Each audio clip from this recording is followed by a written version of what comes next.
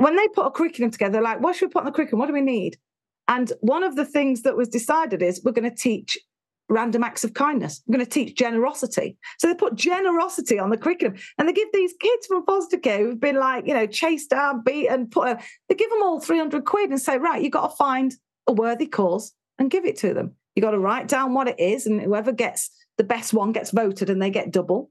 And then we go, and the journey that they go on, these broken, hurt, distrustful young people, the journey they go, it's transformational. Welcome to Rethinking Education. Education's critical friend.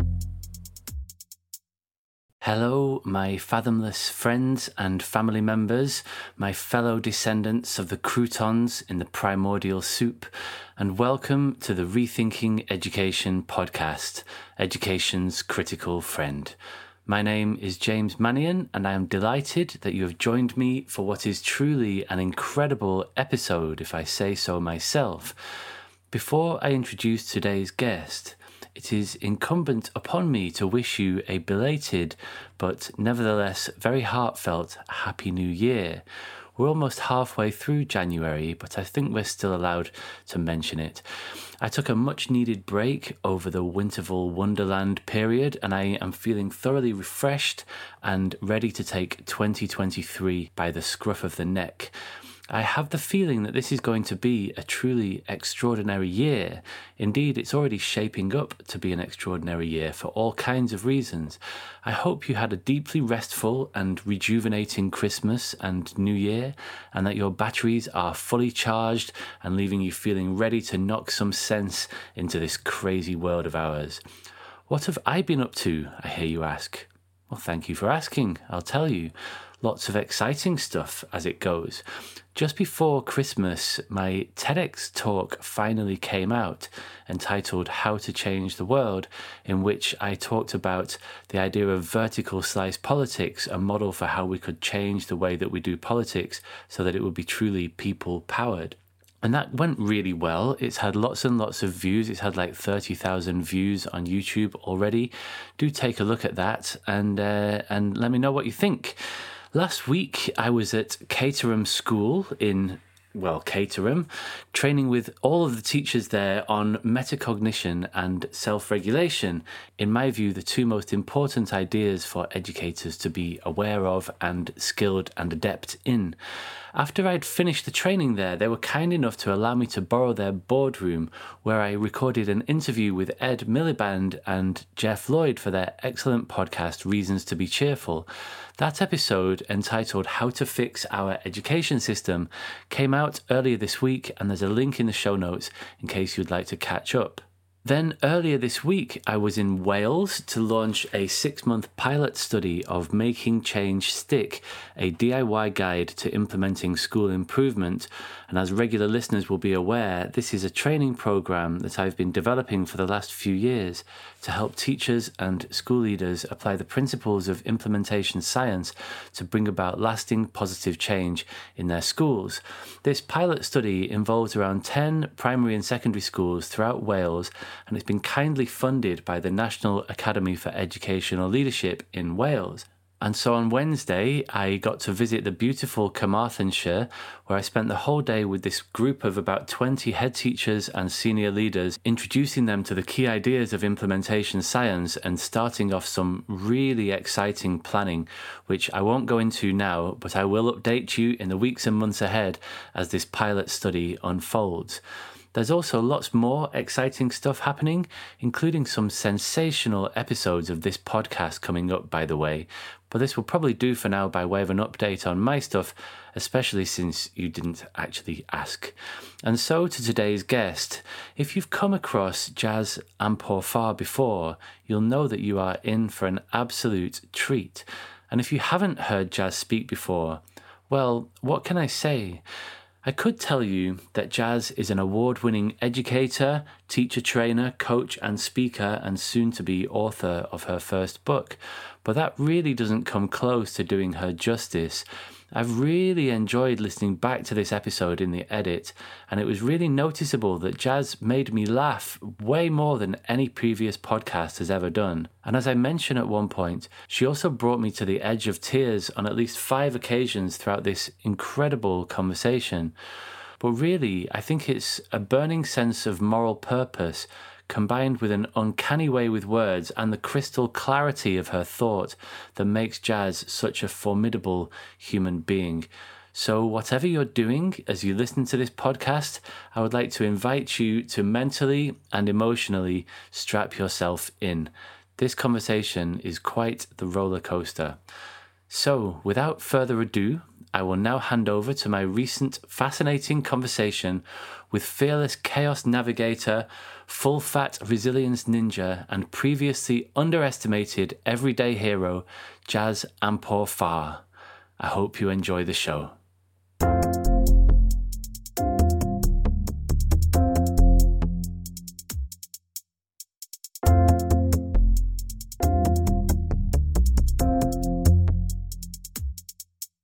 Jazz Ampor-Farr, welcome to the Rethinking Education podcast. Thank you. Hello. Hello, welcome, and congratulations are in order. I believe you've been awarded some awards recently. Tell me about those. Yeah, I am Queen of Speakerland 2022. That's not the official title, but that's what I want on the t-shirt. In your head. In my head, that's what I want. Yeah, no. So I was nominated in Speaker of the Year for Best Live Gig and Best Virtual Gig.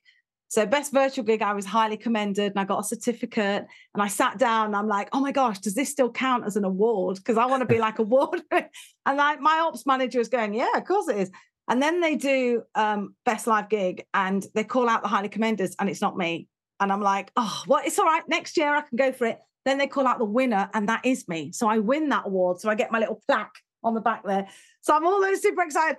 And then I'm just chatting away because I think that's it. And they announce Speaker of the Year. And there's a beautiful photograph where everybody around me realizes it's me apart from me. I saw that on Twitter. Did you see it? Yeah. And you know what's great about that is in that moment, I know what I was thinking. It was impossible made possible. How can it be that I've gone from foster care to Speaker of the Year?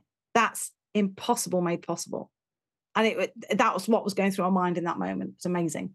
Yeah, right. That must have been quite the moment. And this was very recently. It was like a week or two ago. It was actually on my birthday. It was on my birthday. So oh, my goodness. I had 20 people there and we were celebrating. We had balloons. And yeah, next year's birthday is going to be rubbish, quite frankly, because I can't top it. I don't know how I top that. Maybe I'll get an Oscar. I don't know. My own Netflix show. That's what happened. Yeah, right. Well, it's clearly in the pipeline. Your star is in the ascendant still. And so what is the Speaker of the Year award and how is it sort of decided and what kinds of speaking do you do? Well, the Speaker of the Year award is run by Elliot Kay and the Speaker Awards. And it's, I think it was supposed to be UK, but it was international because people came from all over.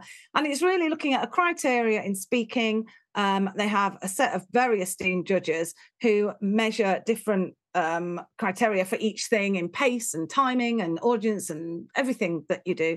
And then they tot it all up and select the winners. And it's open. It's running again next year. They're actually doing it in July next year. So I've only got my title for 6 months. So I'm being an ambassador. I'm being the best ambassador I can in the 6 months that I have it for. People are going to be trying to slug it out like you're the prize to be taken down next time. I'm like, come for me. I'm like, come. Do you know what was amazing? On the night, it's like we're speakers. Yeah, we're all. I mean, there's enough gigs for everybody to go around. But on the night, I barely knew anyone there. Really, in fact, I only really knew my friends there. And there was like, I don't know, 200, 300 people there. And I went up to get my award and everyone was standing up. I mean, I was like, why are you I don't know you, And people were coming up to me saying, look, well done. And I'm coming for you. I'm going to watch everything you've done. I'm going to follow you. I'm like, come for me. Let's do it because I want the industry raised.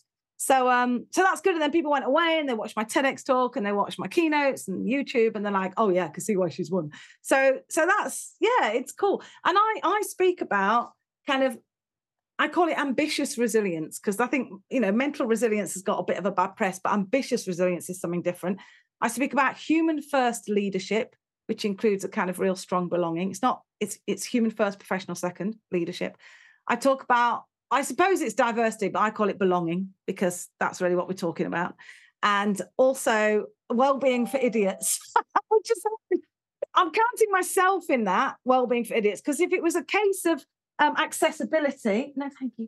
If it was a case of accessibility, we'd all be as fit as a butcher's dog. We'd all be like size 8 and lifting weights and doing meditation. It's not accessibility. With all the information's on YouTube, we still don't take care of ourselves. Not only that, we literally sabotage ourselves. So it's the story that needs changing, not the actual, here's what you do, which is why it's called well-being for idiots, because only an idiot would run themselves into the ground. And that's what I've done. And if I'm not careful, I do. So that's kind of, and I'm really interested in like mental health, teenage, young people, trying to sort of mentor and bring people up. Everything that was done for me, really, that's what I'm passionate about.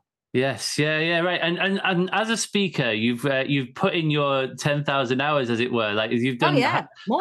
How many keynotes have you done? Would you say 2,906 keynotes? I mean, that's including some are full days. Some's just a keynote, some's half a day, some's a series of webinars.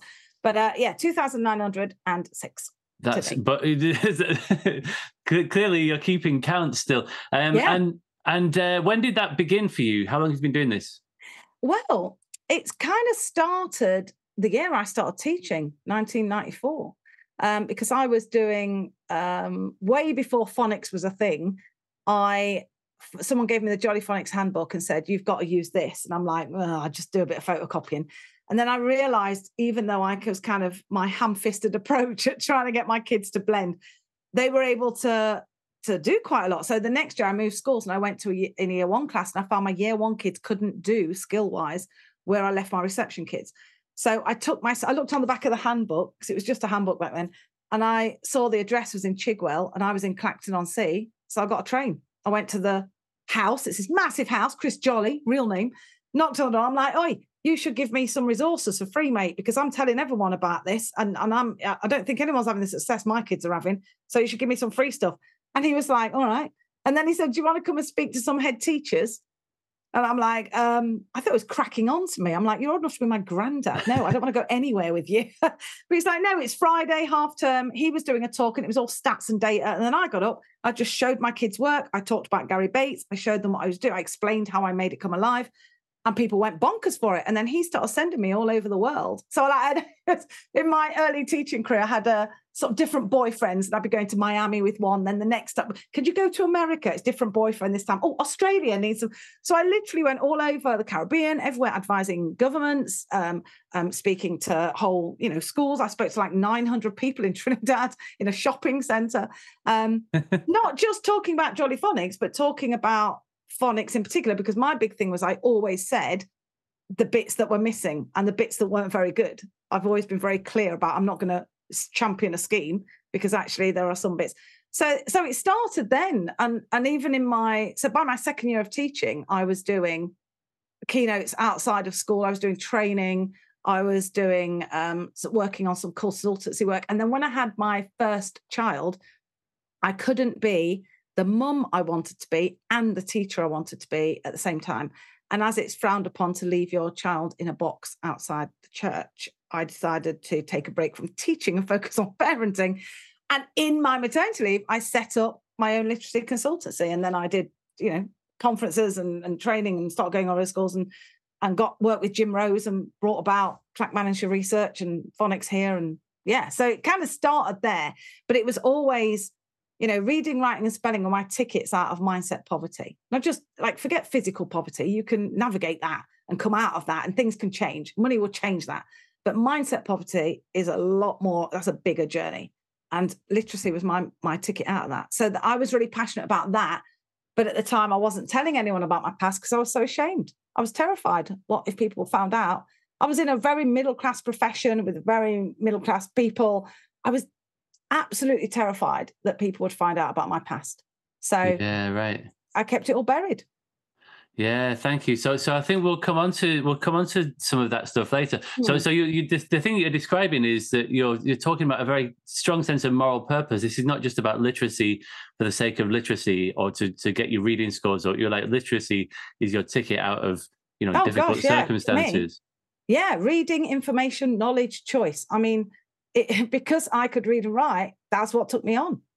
Yeah, and oracy as well. And so I'm Yeah. interested to hear more, because I do lots of work around oracy. And the thing with oracy is that there's often like this massive psychological barrier to overcome, which is that it's terrifying to stand in front of a room full of strangers at first.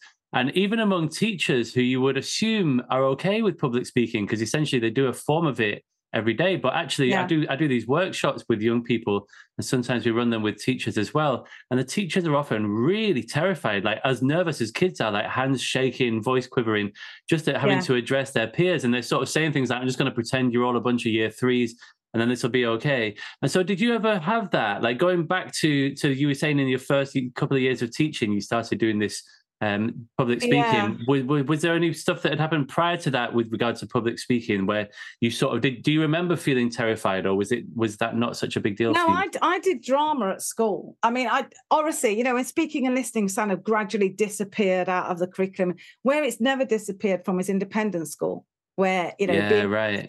and being able to speak your mind is encouraged.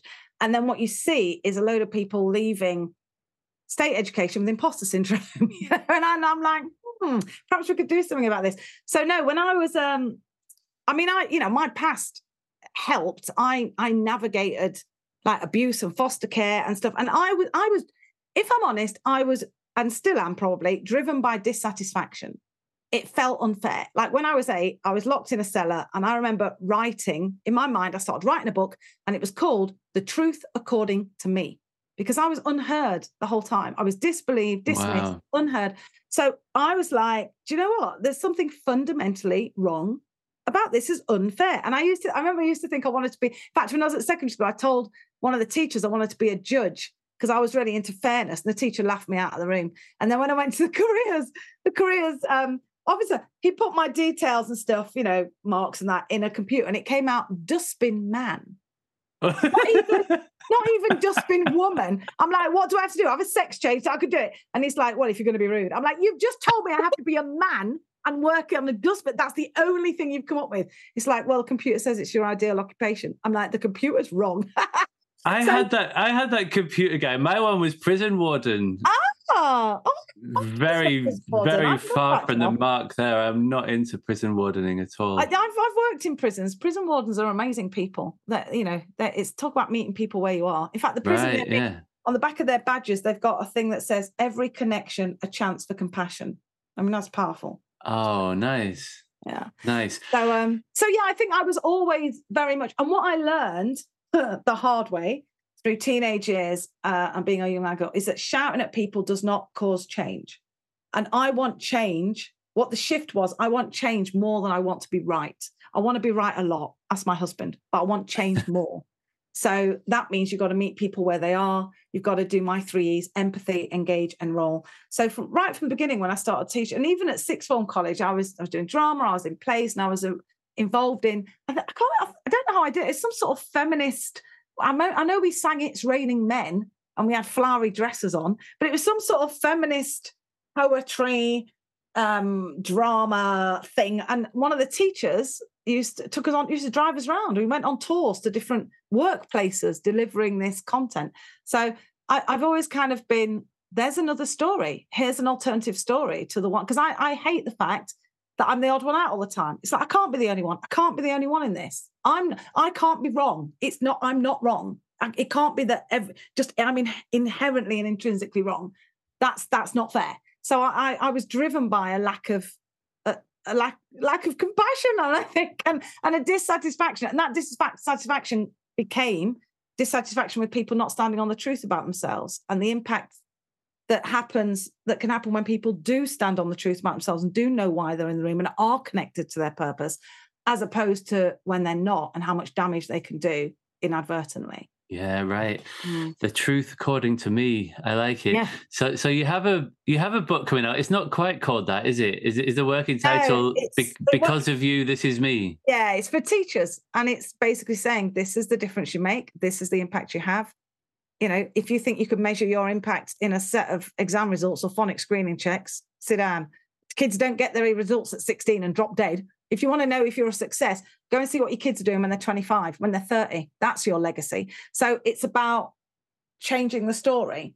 You know, like during lockdown, we had Gavin, I'll see you in Court Williamson. And it's like this toxic leadership of, I will sue you. It's like, oh, I'm fighting for the highest good of my kids here.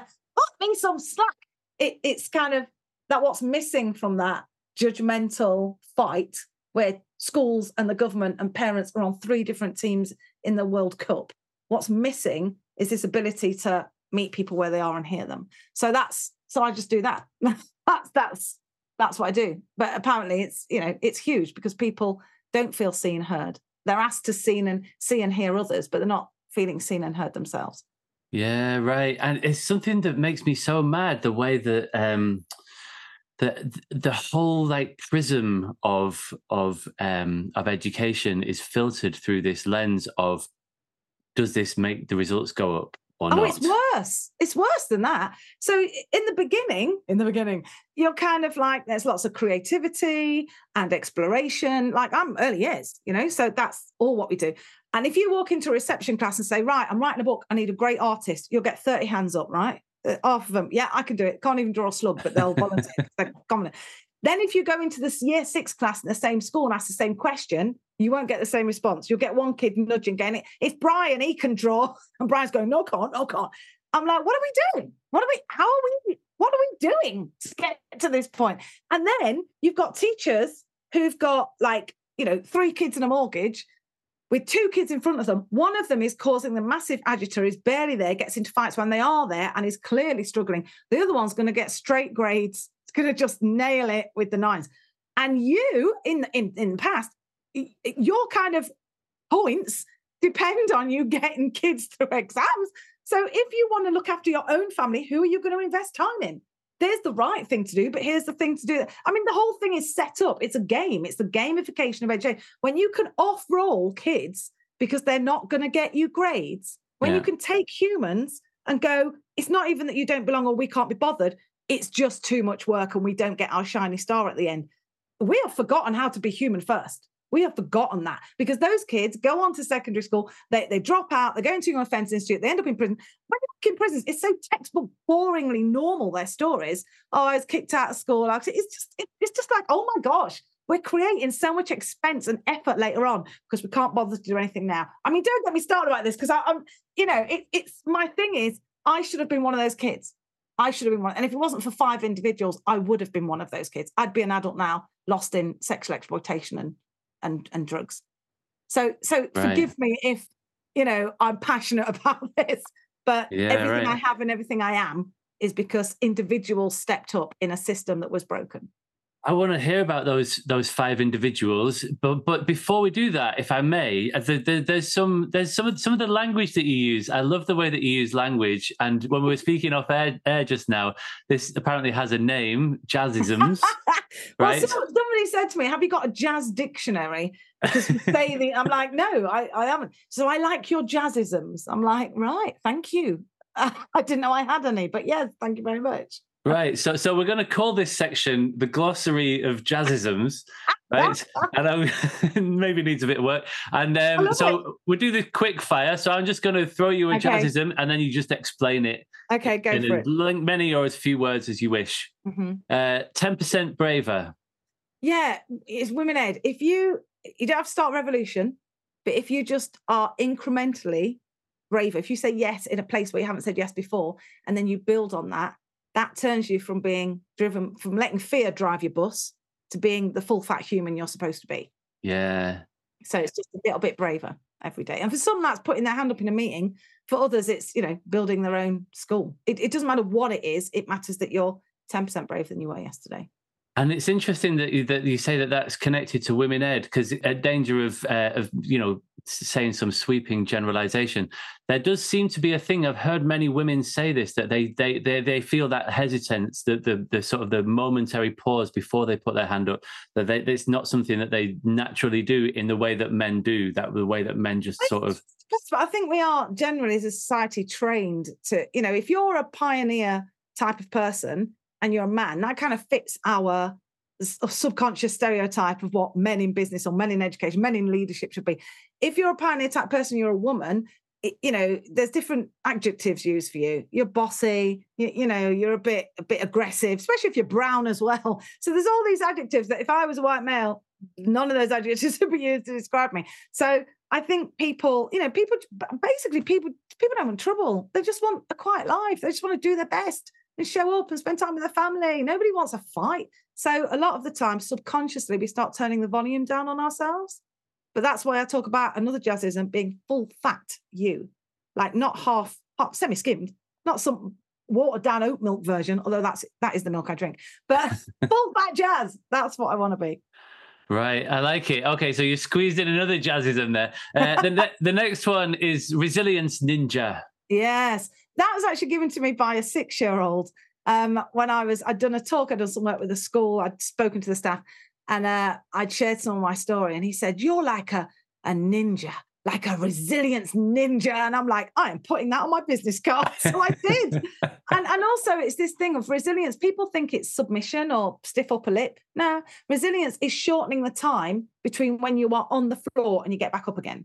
So for me, it used to be years. And then it was months, and then it was weeks, and then it was days, and then it was hours. I can do it in minutes, and I'm aiming for seconds. That's the difference between being knocked out, like I'm finished, I've had it, to going, you know what? No, the pen is in my hand. That time, and it's getting that as short as possible, and that's what resilience is. It's reframing. Nice, thank you. Chaos navigator. Yeah. So there's 2 types of humans. I did this for kids. There's 2 types of kids in your class, right? There's chaos navigators and order navigators. Order navigators, school is designed for these kids. My kids are order navigators. They're cuss eating, middle class, namby-pamby kids. That's unfair. They're great humans. But, they come home, they know that they've got food. They know someone is waiting for them. They know that they'll be fed. They know that they're loved. The bed is made. There's a washing machine. They're sent to school with everything they need and encouragement. They're ready for a challenge. Whereas chaos navigators might not have anything to eat. They might not speak the language. They might have their sister's boyfriend pressuring them to sell drugs at school. They don't have a blazer. And when they do turn up at school, it's a freaking miracle. But the first minute they get there, they're late. They're not wearing the right clothes. They get told to take their hood down. They get shouted at. They get told off. They get the same look of disgust and disappointment they get from outside of school. And it's like, do you know what? There's no point. There's no point. What's the point in this? So chaos navigators, school is not designed for them. They need translation. They need someone to meet them where they are rather than saying, well, you just student up and get in the game. That's what was my experience. I had to follow the rules that I didn't even know. Like I couldn't use a knife and fork when I started secondary school because we were feral. So, but I was punished for my own disadvantage from the get-go. Like I spat on the floor because where I came from, spitting on the floor is punctuation. But I was hoiked up, how dare you deface the quadrangle? I'm like, what does deface mean? What the hell's a quadrangle? And what did I do? So from the beginning, I was wrong. I was just wrong all the time. I was in a state of wrongness. And that is where chaos navigators live. Bear in mind, and this especially annoyed me, when we started talking about resilience, I'm like people, you'd write things down. They'd say, I've got a problem with authority and I'm a vulnerable child. I used to hate that. I'm like, vulnerable? I was more resilient at 8 years old than you're ever going to be. That's not an accurate adjective. And the other one was challenging behavior. Like I'm lying awake at night thinking of ways to annoy adults. I'm lying awake at night trying to work out how I'm going to survive, what I'm going to eat, how I'm going to steal food to feed my brothers. I'm sorry, but the teachers aren't that important to me at that stage when I'm lying awake in bed. But distress behavior, that's entirely accurate. But challenge it was just like, you're wrong all the time. And so a chaos navigator has to navigate that and learn the bus stop method for long division. And I just think it would be kinder if we met them where they were. Like when I started teaching, I had biscuits in my cupboard because I knew there'd be kids coming in without eating anything. And why would you try and teach them the bus stop method for long division when they haven't had a biscuit? That's just cruel. So I'm like, I want biscuits in my cupboard. So that's what I did. And I ran out every week, because people were hungry. So it was coming. I'm coming from a different position, and we're all chaos navigators. at some point. Your partner dies, your mum's ill, you're using a food bank. We've all got to navigate stuff. But what we do is we try and keep it in and put on a great show. And I'm like, why don't we just be human? It's too much to ask. To ask people to put out for kids while they're breaking inside themselves. And so things at the moment, just to expand on this point a little bit, because in recent years, there seems to be there's been this trend towards much more order in schools, much more control, much stricter rules, much more like no excuses sort of or zero tolerance approaches to behavior management, kids getting sent home for having the no spare pen or the wrong colored socks on. At my nephew's school, he's got to have his name embroidered in his socks. And if that isn't, who's doing that for him then? Do they give everyone a professional embroiderer as well? Hopefully, I mean, if you like, for me, I remember one teacher saying, under your nails is dirty. When your mum puts you to bed tonight and reads you a story, and I'm looking at, I'm like, what are you on?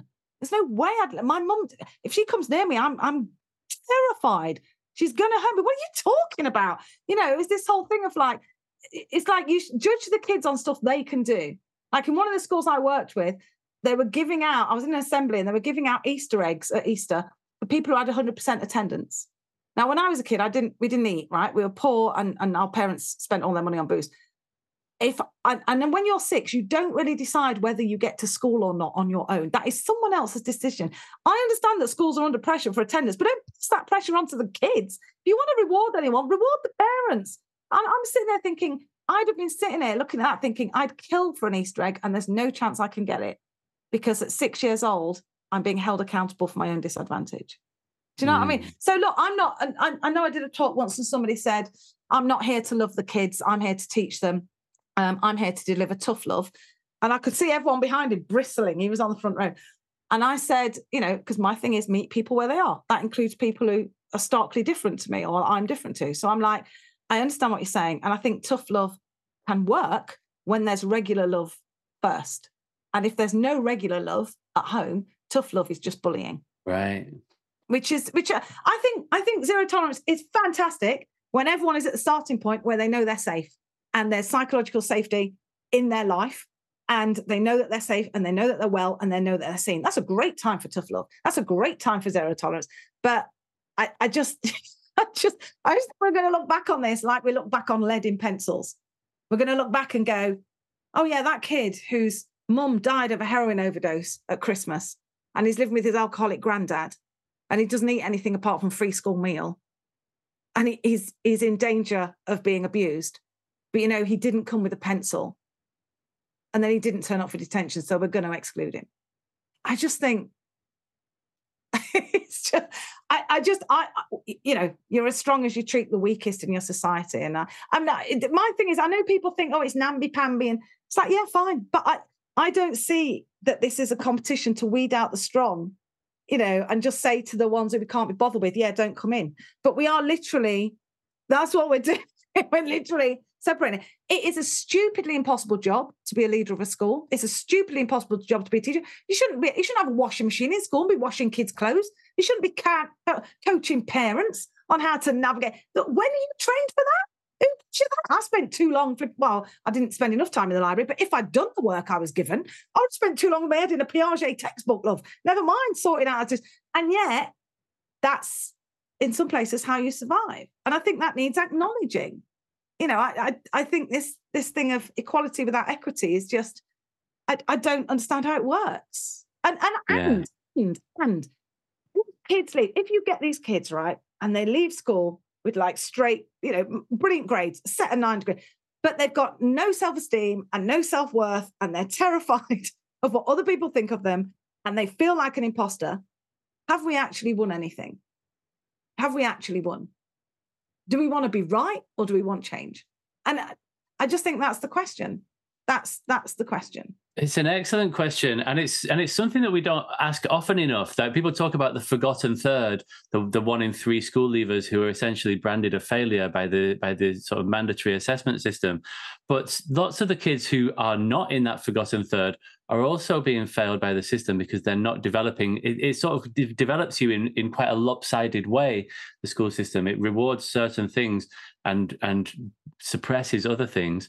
And so people often, do really well in school. They go to a top university and end up having a nervous breakdown, and they can't hold down a relationship because they haven't developed other aspects of their character. But that's what we're not measuring that, are we? We're not saying that's what success. What success looks like is being academic. Exactly. That's what success looks like.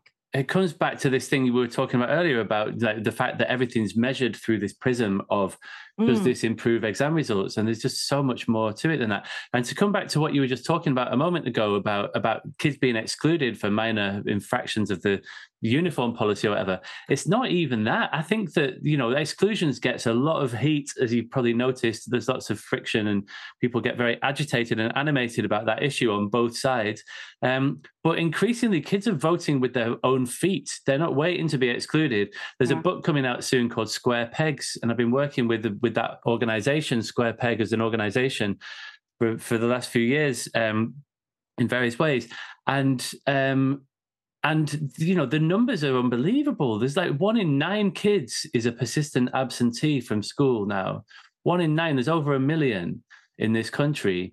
And that's, so to be a persistent absentee, you only have to have missed 10% of school, which might not sound like that much, but 10% is a big chunk of time. It's 4 weeks across the school year, 20 days. And if you're off for an additional 20 days on top of all the holidays you get, you'll be getting hassled from that school. Parents will be threatened with fines. There are parents who are threatened, and some of them end up with custodial sentences for their kids not attending school. And that's a really unpleasant situation to be in.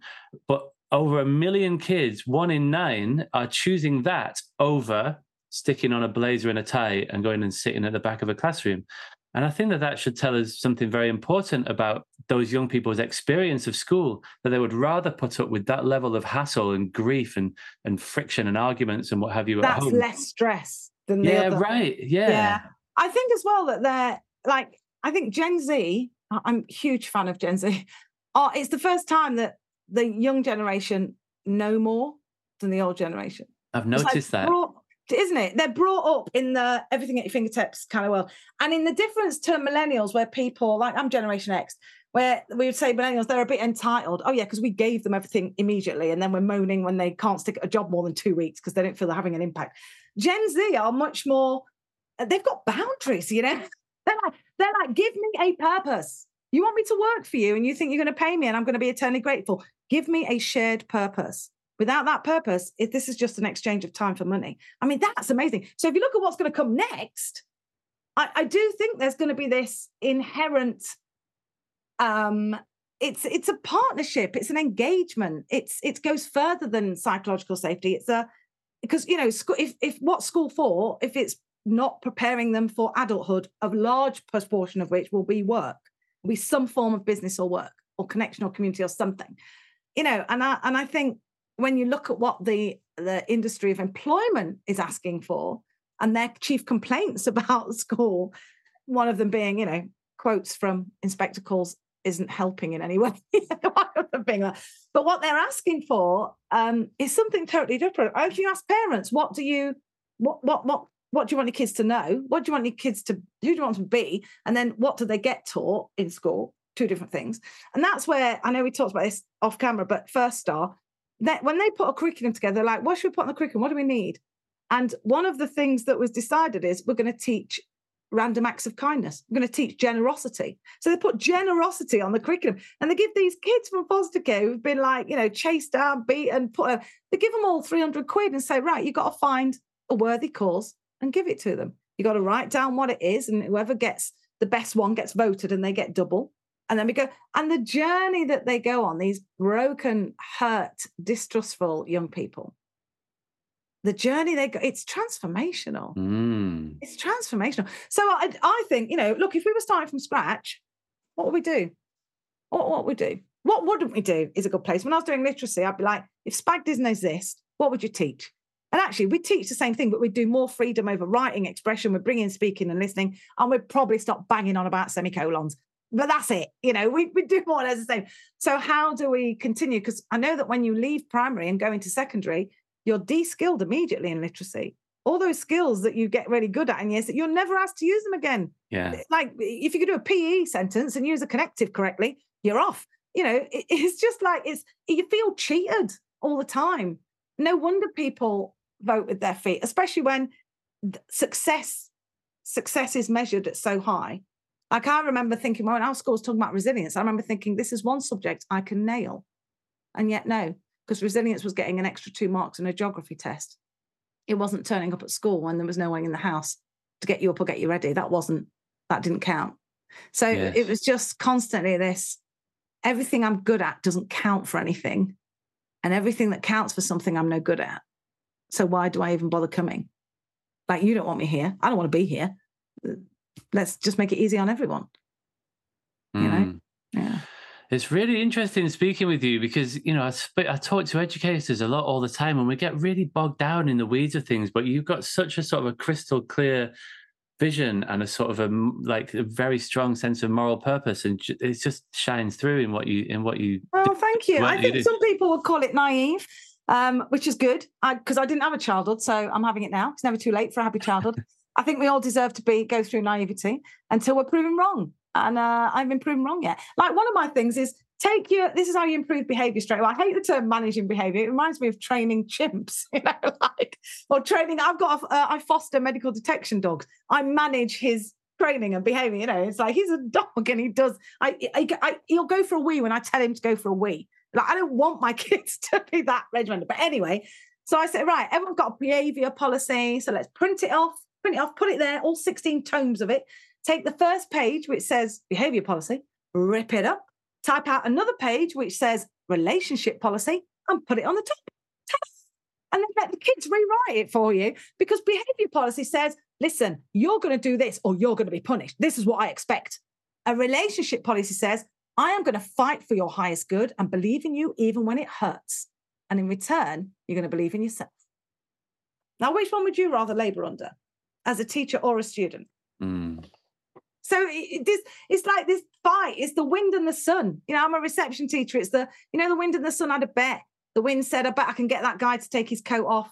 And the sun's like, no, we don't need to bet. Let's just chill, because the sun's all chill. The wind's like, no, come on, I'm going to beat you. So the wind blows and the man pulls his coat tight, and the wind blows and the man's like, oh, and his hat comes off. He grabs his hat and then the wind collapses exhausted and goes, oh, he'll never do it. It's your go.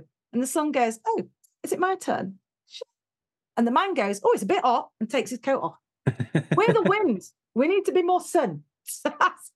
Infant school oh, rules my goodness. all the way. Love it. Right, we're still only halfway through our jazzisms. Let's do some more. Okay, do some more. Positive disruptor. I think we're seeing that why you adhere to this label. Yeah. Where does this one come from? Because on my report, I always got disruptive influence, disruption. So I went, yeah, okay, that's my gift, but I'm going to make it positive. So I interrupt people's limiting mindsets and negative stories and remind them that a past is not a script for their future. And I do it by being me. Like, this is who I am the whole time. So I do it by showing what's possible and asking people to get curious, swap fear for curiosity. So a positive disruptor is someone who doesn't have any answers, but asks, good questions, and asks it with a smile, and is very endearing and genuinely cares. And that tends to get people are only like one sandwich away from joining a revolution at any minute, in my experience. If you meet them where they are and give them a tantalizing proposition, they're like, let's do it. I've noticed that as well recently. All right, the next one, everyday hero. So this is basically you. This is people who use the word just to describe themselves. I'm just a mum. I'm just a TA. I'm just a teacher. I'm just a midday supervisor. I'm just the Secretary of State for Education. That word just is a limiter, and it's not true, because the big difference for me wasn't made by some sweeping grand gesture. It wasn't Miss Honey taking me home and looking after me. It was the tiniest small actions of people deciding to value me instead of rescue me. And those tiny small actions all amount to huge trajectory interruption and huge transformation. And these are people who wouldn't describe themselves as anything other than ordinary, but for me are literally everyday heroes. They show up, stand shoulder to shoulder every day. That's what they do. And when they're not there, they're thinking of you and carrying you in their heart.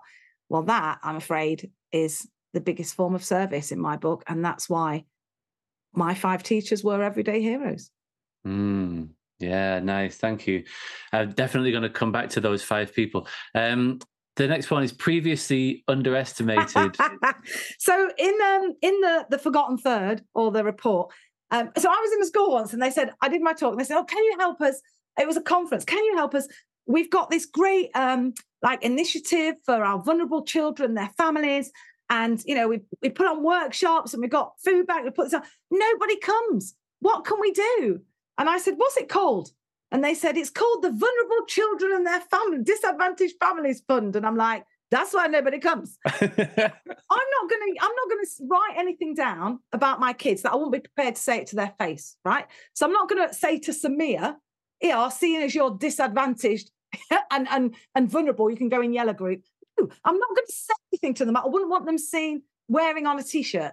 So I wouldn't want T-shirt with disadvantaged on it. What? And I've said to people, what do you call the kids who aren't disadvantaged? And I've literally had people go, the non-disadvantaged. I'm like, do you though? Is that what you call them? And people go, the normal ones. I'm like, let's get curious about that. Even the way can we just sit down for a minute and have a think about this? Disadvantage is not helpful. It's not helpful. And also, that's my community you're talking about. I come from a very proud white working class community. Calling us disadvantaged is not helpful. So for me, I'm like, what would I be? And then they go, well, what can we use? I'm like, well, why don't you make a few more mistakes? You've made one. Why don't you just try some words on? And people will say, people aren't bothered what we use. It's like, it's not about them. It's not about the disadvantage. It's about you and your mindset when you use that term. So the term that I've come up with, well, I've got 2. One is children from under-resourced communities. That's, our school is in an under-resourced community. That's accurate. It's not judgmental. It's got no bad taste to it. It's just a fact. And then for me, the T-shirt that I have, because all these jazzisms are on T-shirts, the T-shirt that I have, the phrase I use is previously underestimated, which I think is a beautiful way of describing, because there's 2 types of kids that don't succeed, isn't there? There's ones that have a learning difficulty and you've got to navigate a different way around. There's ones that, are struggling in some way. And then there's, so let's call it SEN. This is what I used to say when I was doing literacy. There's SEN and then there's ABT. And SEN have a specific need that you need to navigate and meet them where they are. ABT stands for ain't been taught, and that's our fault. That's not their fault. That's our fault. So if we actually look at the words we use, and instead of using words that put a mark on people and actually say, schools sending letters out for our vulnerable families, come and get the workbooks from the thing. Can we stop? I'd just be proud of that. I'm vulnerable. I can't do anything for myself. No, for our previously underestimated families, because we are never going to underestimate you. I'll tell you why. Because we believe in you. It's witness. It's witness all the time. Instead of doing things to others or for others, it's witness is powerful. So I'm a governor at a local secondary school, and that's what I do. I read their letters and go, let's put witness in this. Instead of using this phrase, we can use this phrase. It's just, instead of sponsor a student, we could have grow a future leader. It's just turning words so that we're actually living inside our own integrity. So previously underestimated is what I am. I am previously underestimated. I haven't ever really gone. No, I quite like it when people underestimate me, because I'm like, oh, this is going to be fun. They're going to go, you know what, I underestimated you. And I'm going to go, I know, it's happened before. You're not the first. So, yeah. There's quite a few new things in there for me. One being that I hadn't ever thought of the word disadvantage as being a form of othering. Well, how do you like it? If that was... It's just such a commonly used... Nice. Yeah, but it's not nice. It's not common. It's not. And most teachers don't come from disadvantage, or certainly aren't disadvantaged by the time they're working as a professional graduate. Yeah. And so it is sort of a form of othering. And then the word withing that you were using, as an opposite to othering, like withness. That's Mark Finnis. I mean, for me, connection is the antidote to depression. It's the antidote to addiction. It's the antidote to othering. So withness is like, how do we do withness? You know, like the first time parents hear from a school, secondary in particular, is when something's gone wrong. I'm like, this is if you were a business, right, you'd have no clients, because what you're supposed to do is connect with them. And also, you've got a lot to offer. You know how teenagers work. It might be their first child. You can actually take them. You should make a promise in year 7 to say, we will fight for the highest good of your child and we will get them through and they will become the best version of themselves at 16. And then at 16, you have this meeting again and you say, we did what we said we'd do. I mean, you know, hold yourselves to a higher standard than hopefully we'll try and get a few GCSEs. You're a school. The clue's in the title. You're supposed to be academic. You're supposed to be aiming for academic excellence. Where's the unique DNA? That's why the Ofsted banners wind me up, because it's like, that's not the truth about you. Tell the truth. Right. I'm going to come on to Ofsted banners in a minute, but the next actually follows nicely from that last one. Swag. Yeah, swag. Get some swag, Maureen. So swag is a seriously wild, audacious goal. And I ask leaders, head teachers, I love to, because you know what? No one's looking after the leaders. They're looking after everyone else, right? And I go to head teachers' events and I just see a group of exhausted, like broken people. And I'm like, how can I, that's what I do before I go on stage time. I am going to show up for you. I'm going to be full fat jazz. I'm not going to worry about what if my slides don't work. That's selfish. That's me thinking about me. You've put, you know, your school's burning down while you're not here. You've left your emails, they're building up. Your kids are in childcare. I am going to show up for you in a way that no one else has done, in order that you would be filled and you will go away and be overflowing for others in your leadership. So I kind of feel like, you know, it's back to witness, I guess. It's back to witness. It's showing up for people is so important. And why would you choose to be a leader in school in this? Who hurt you that you would want to do that? Do you know what I mean? It's a crazy job. It's insane. Yeah, the mental health of teachers. People often talk about mental health of kids, but mental health of teachers is not in good shape.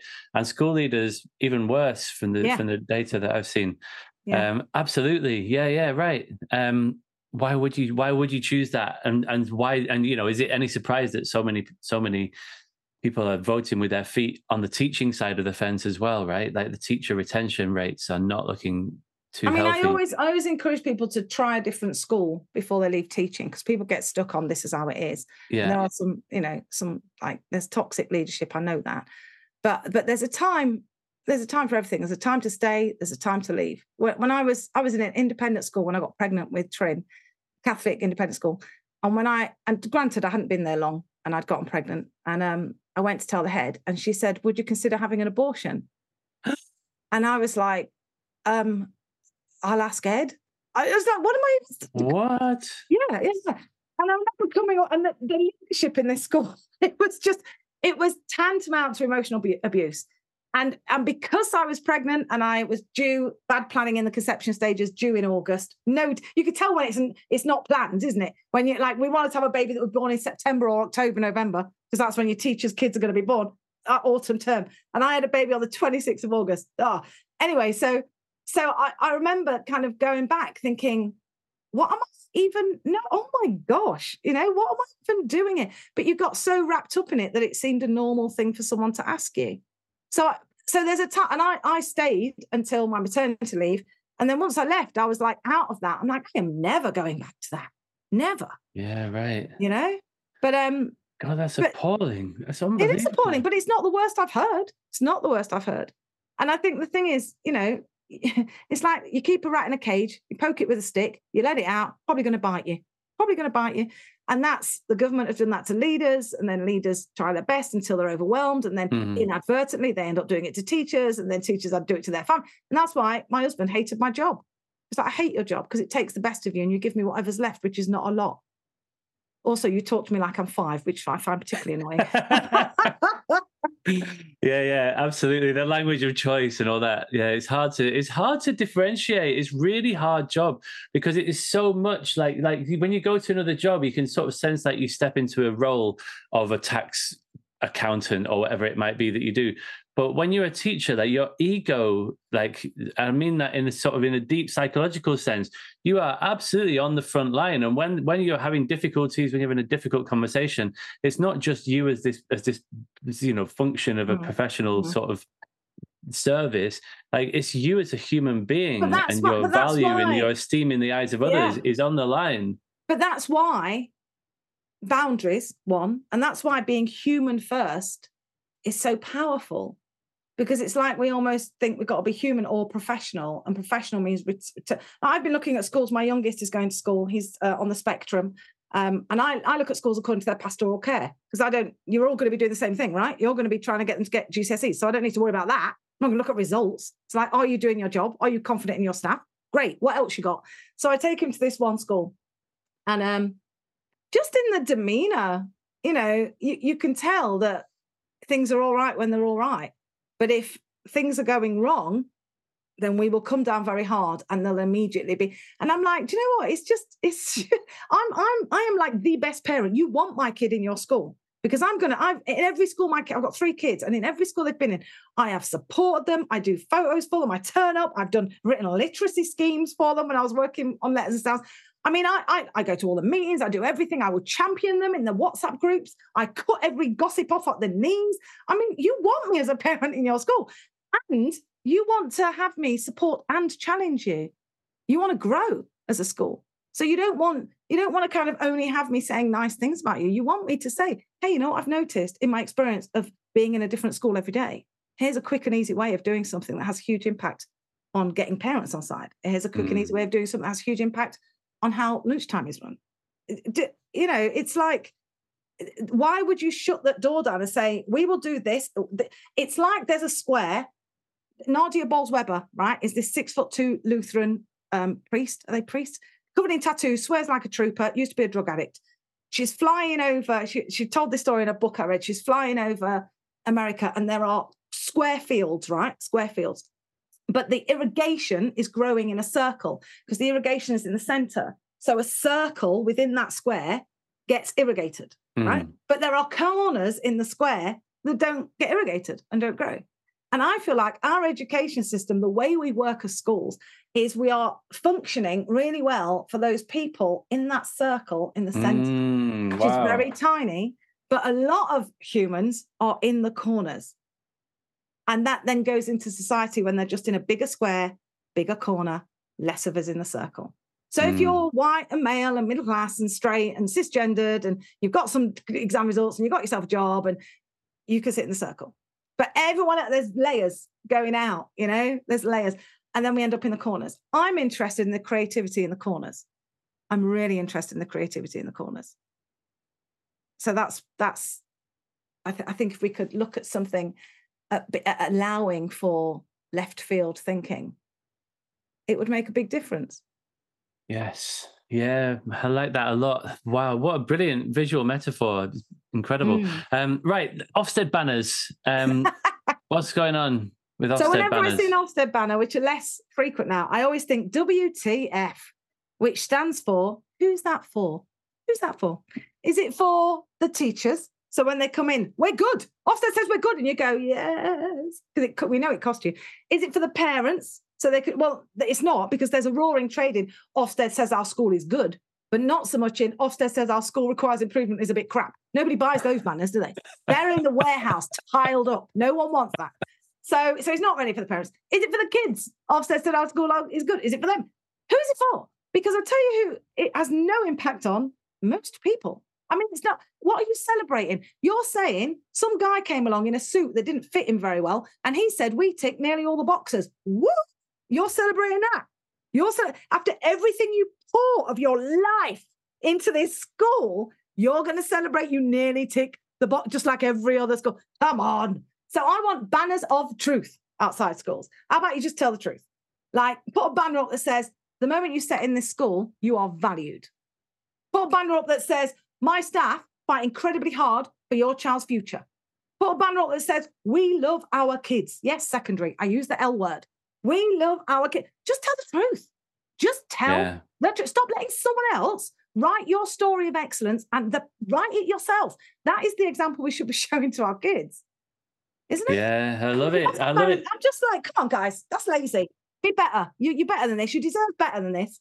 So sticking up a banner outside school, oh, come on. Write down what some of the parents, pull some comments off. Put a blank piece of paper and let people write on it.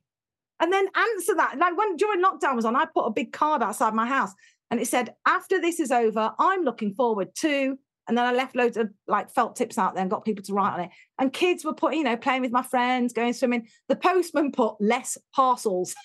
Everybody was delivering stuff.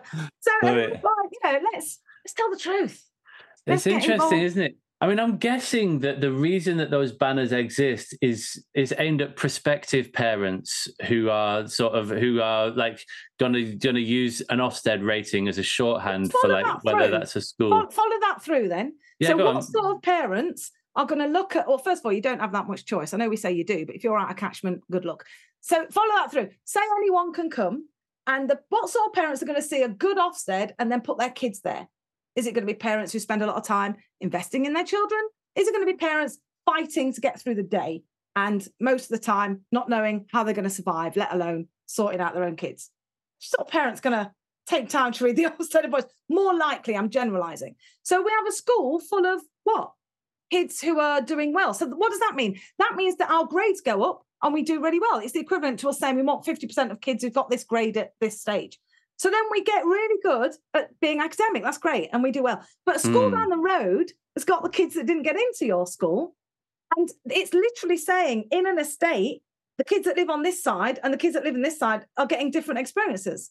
Yeah, I can see it's divisive, but I can also see that it's the game that schools are playing where they are they're in competition for places. Their funding model depends on how many kids they get, putting them down as a first choice and so on. You see, the game is set up for them to lose, and in that situation, you don't play that game. You move the goalposts and play a game that you can actually win at, because everyone is doing the same, competing on the same, on price, on good. Yeah. What if you competed on relationships? What if you competed on community? What if you competed on something different? This is what I'm in the world of business and marketing. This is what marketeers do. They make a connection beyond, here's a transaction of time for money, kids for education. Mm-hmm. So what if we thought outside the box? What if we didn't let fear, because it's not in competition, it's the fear of not doing very well. People are driven by fear, and that is no way to control a society unless, we want a whole matrix, red, blue pill situation. It's like fear should not be your driver. I agree. That's a life half lived, isn't it? That's a life half lived. Have you come across the idea of a panopticon before? Oh, no, that's a new word. Panopticon. Panopticon, yeah. It's a really powerful metaphor for... So it was a type of prison that was invented by a guy called Jeremy Bentham hundreds of years ago. And they never built one in this country, but I believe that panopticons have been built in other countries. I think there might be one in Colombia or something like that. Anyway, so it's designed to be a prison where the guard, it's sort of like a big sort of octagonal type structure, and the guard can stand in his little guard tower and can see into everybody's cells, but the prisoners can't see whether the guard is in his tower or not. But all the prisoners behave as though they're being observed all the time, even when they're not. And it seems to me that that's a really powerful metaphor for how Ofsted works, right? And why it is that teachers have been like grading each other, for example, constantly inspecting each other and grading each other for the last few years, and kicking teachers out if they don't meet some grade. And we know that grading is ludicrous. Like, you can't do it reliably just from a social science point of view. You can't judge somebody's lesson on a 4-point scale in a reliable way, because it's a multivariate thing, and you're trying to fit it into a 4-point scale. But that's what's happening, and likewise with schools putting banners outside. It's examples of that sort of, they've been captured by the mental model of Ofsted, and so that they become the enforcers of their own prison, right? And Ofsted only come around once every 4 years, but for all of the intervening time, the way that the game is set up is such that teachers and school leaders are sort of doing it to themselves. I mean, they're how I approached Ofsted when I was in the classroom. I had year 1 kids in my first Ofsted, I think. I went through 4 in my first 4 years, which was incredibly lucky. Supply teaching and moving around, helping out. Anyway, so I would say to my kids, we'd have jobs and someone would be welcomer for anyone who isn't part of school. If they come in, then you welcome them into the class. And I gave them a script and they learned it and we all practiced it. And the script was, welcome to our class. We hope you enjoy your time here. Here's what we're learning today. in brackets, show books. And sometimes they would say, here's what we're learning today, show books. Oh, no, show books. Here's what, my name is, insert name here. Here's what we're learning today. Here's what we were doing before. So you can see what we've built on. And here is where we're kicking it out the park in challenge, in feedback, and I literally went through the things that Ofsted are measuring. And they ended with, we look forward to hearing your thoughts. Because I was in schools all the time, people going, oh, I hope we get a nice Ofsted inspector. What are you hoping for? Hope's not a strategy. No. How lucky Ofsted are to get to come and see the areas that I shine. How lucky are they? I welcome that. I used to video myself all the time and give it to other teachers. Say, critique me, show me how I can be better. I've only been doing this 2 years. I want a shortcut success. Tell me where I could improve.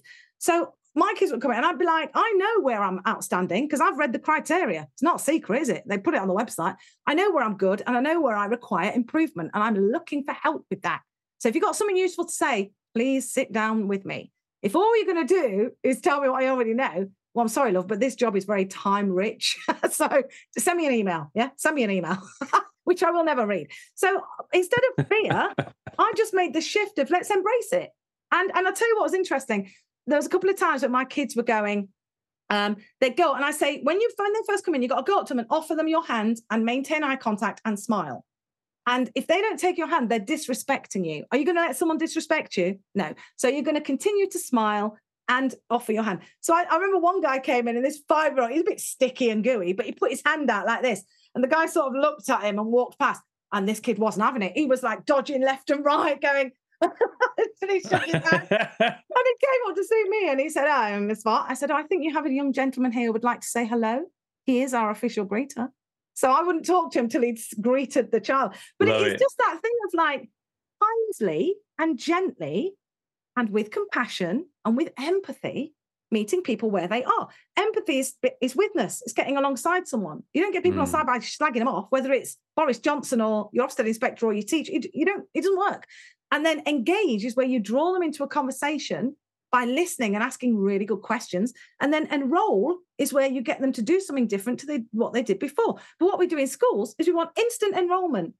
We want you to be enrolled. You better believe in the delayed gratification of education. Well, I don't even know why I'm here. Everyone I know is on the ROB. You don't need history GCSE for that. So why am I even doing this?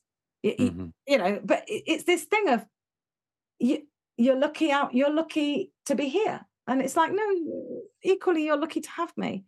That's why I'm kind of, if we looked at this as relationships, like even when schools are closed, like here for me, I'm not against exclusion. Sometimes you need to exclude. But what I would like you to do is when you exclude, you commit to 3 years of sending that kid a message every single week. Postcard, WhatsApp, text message, email. How's it going? I know it didn't work out here, but we are still invested in your success. Hey, what's the new foster placement like? Tell us how that's going on. If you want to ever come back and visit, we'd love to meet you. Hey, we're doing this trip next week where we're going to be here. If you are free and you can get away, come see us. How's it going at school? You were always really good at this. How's that going? Imagine that. Because what exclusion is, you don't belong. We don't want you here. And I can't tell you how many times I was told that. And when you are consistently told that, added to, like for me, I was homeless as well. On the street, nobody asks your name, nobody looks you in the eye, no one touches you. It strips you of your humanity. So then we can get really judgmental going, oh, look at that person on the ROB doing this, doing that. If you're told you don't belong, what are your options? Because identity is up to you. I can identify as a housewife from LA County if I like, but belonging requires agreement. If the housewives of LA County say, you're not one of us, I don't belong. So it's the agreement piece that we're breaking. It's this contract that we're tearing up in front of a young human's face and saying, you're on your own, love. And I'm saying, you need to exclude, but that is not where your commitment to that child ends. Otherwise, you're saying, I'm here for you until this, and then I'm not here for you. Well, then why should I trust you? Well, if you're going to turn it on and off, from when I was 6, I used to categorize adults when I met them, and I would decide whether I was nice to them or not. Category 1 adults loved you. They loved spending time with you, they were delighted to be with you. That was my teachers. Category 2 adults, they like you. They don't love you, but they like you. They're not going to hurt you. That's the flip side. But you are a bit of a burden because they've got stuff to do. They've got displays to put up. They've got marking to do. When you speak to them, they're like, what? Come on, break time. Come on. It's like you're just in the way a bit, but they're not going to hurt you. Category 3, they're either dangerous or idiots or dangerous idiots. And I lived with category 3 adults. And once you were in a group, very rarely did you move up the league tables. If you were in category 2, you did not make it, because I had to make a snap decision on whether you were a safe adult or not. And I didn't come across many. I'm sure I came across more, but because they were so preoccupied with, right, go on, get this, move, quick, do the. It was like, yeah, you're not safe. And so I was looking for category 1s to disclose to. And in the end, I found one category 1, but I disclosed to 3 category 2 adults before I was believed. So, Wow, really? I mean, look, I'm not saying this is the gold standard. I'm saying those kids that annoy you now, those kids that you wish will spontaneously combust, I am those kids, older and literate and articulate. So you can ask questions that you would love to know from that sort of child, and I will tell you. And that's really what I'm doing. I'm just saying, you know what? We've all got broccoli in our teeth. Here's yours. Here's what it's like on the other side of you. This is what it's like on the other side of you. And leaders that can take that on and be reflective and reflexive about that grow quickly. And those who can't, because they're afraid of their own, they've got so much on themselves and they're already at breaking point, and we just got to get through the day. That's our highest goal. Just get through the day. Are already in a position where the job is stealing from them. And it's not good enough, because it's like we're saying to the kids, work hard, do your best. And one day you could be just like me, bitter, twisted, knackered, hateful, terrified of Ofsted. You never know. Why's that compelling? It's not compelling. Be better, be a waggle. What a good one looks like. You need to be a human waggle, not a piece of work. So it's, I'm just I'm pointing out what I've noticed. And I say that, but I'm doing it now. It's not something I certainly didn't do it as a kid. Got into trouble every time I did it as a kid. I remember in history when I asked where all the brown people were, and Mrs. Sutton looked at me like I'd accused her of apartheid and slavery all in one. I was kicked out of history. I wasn't allowed to go back for a week. Suited me fine. I loved roaming around the corridors, defacing billboards. But, it's just like, what I learned is don't ask questions. Just put up with it. Yeah, right. And so it was this constant building up of distress and pain and frustration.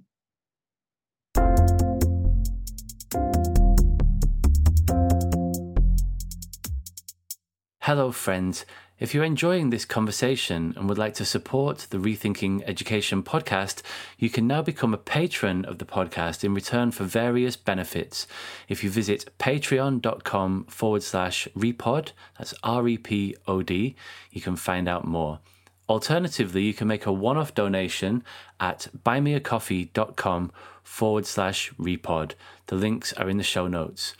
I also realise, however, that times are tough, and so if you aren't able to contribute financially, you can support the show in other ways, leaving a lovely glowing 5-star review on iTunes, for example, or sharing an episode with a friend or a colleague, or sharing a link or some positive energy on social media. All such contributions and nudges, however great or small, are massively appreciated by myself and help to ensure the long-term viability of the podcast. Now let's get back to our fascinating conversation with Jazz Ampurfar.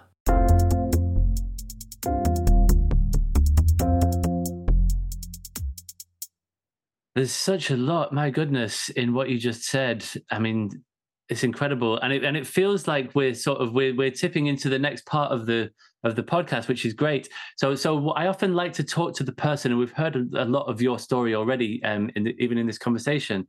But I really like to get to know the person that I'm speaking to, because I often find that bit is missing from these conversations around education. We don't talk about who we are and the stories of our lives. And one thing that I'm really interested in is like your educational story, like and hearing about these 5 remarkable individuals, these category 1 individuals that you mentioned earlier. I'd love to hear about them.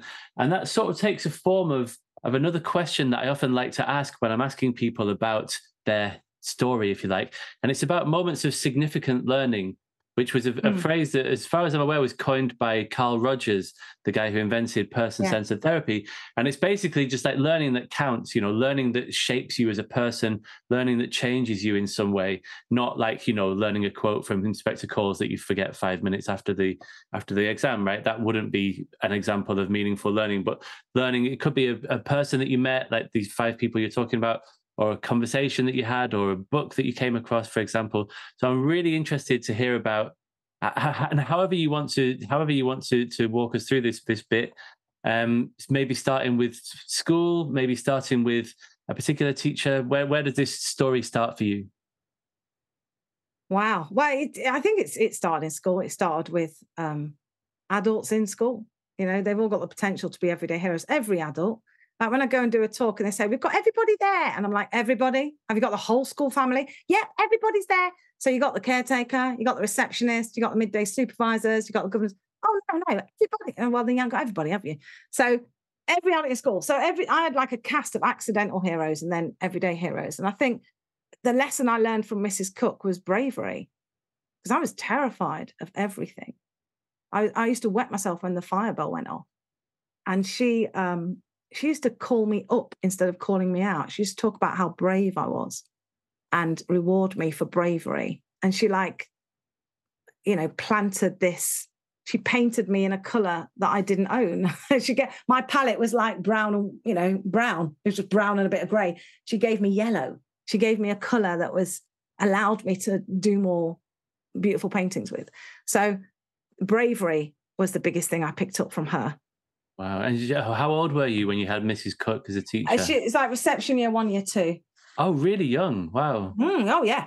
Yeah. Goodness. Silver Jubilee, 1977, Mrs. Cook. And she, actually later, I say brave because years later when I was 6 and I was being abused at home, I was the eldest of 6. I was looking after my brothers. We were stealing food to eat. I was taking beatings for them. It was just Oliver Twist. We were like that. But with abusive parents as well.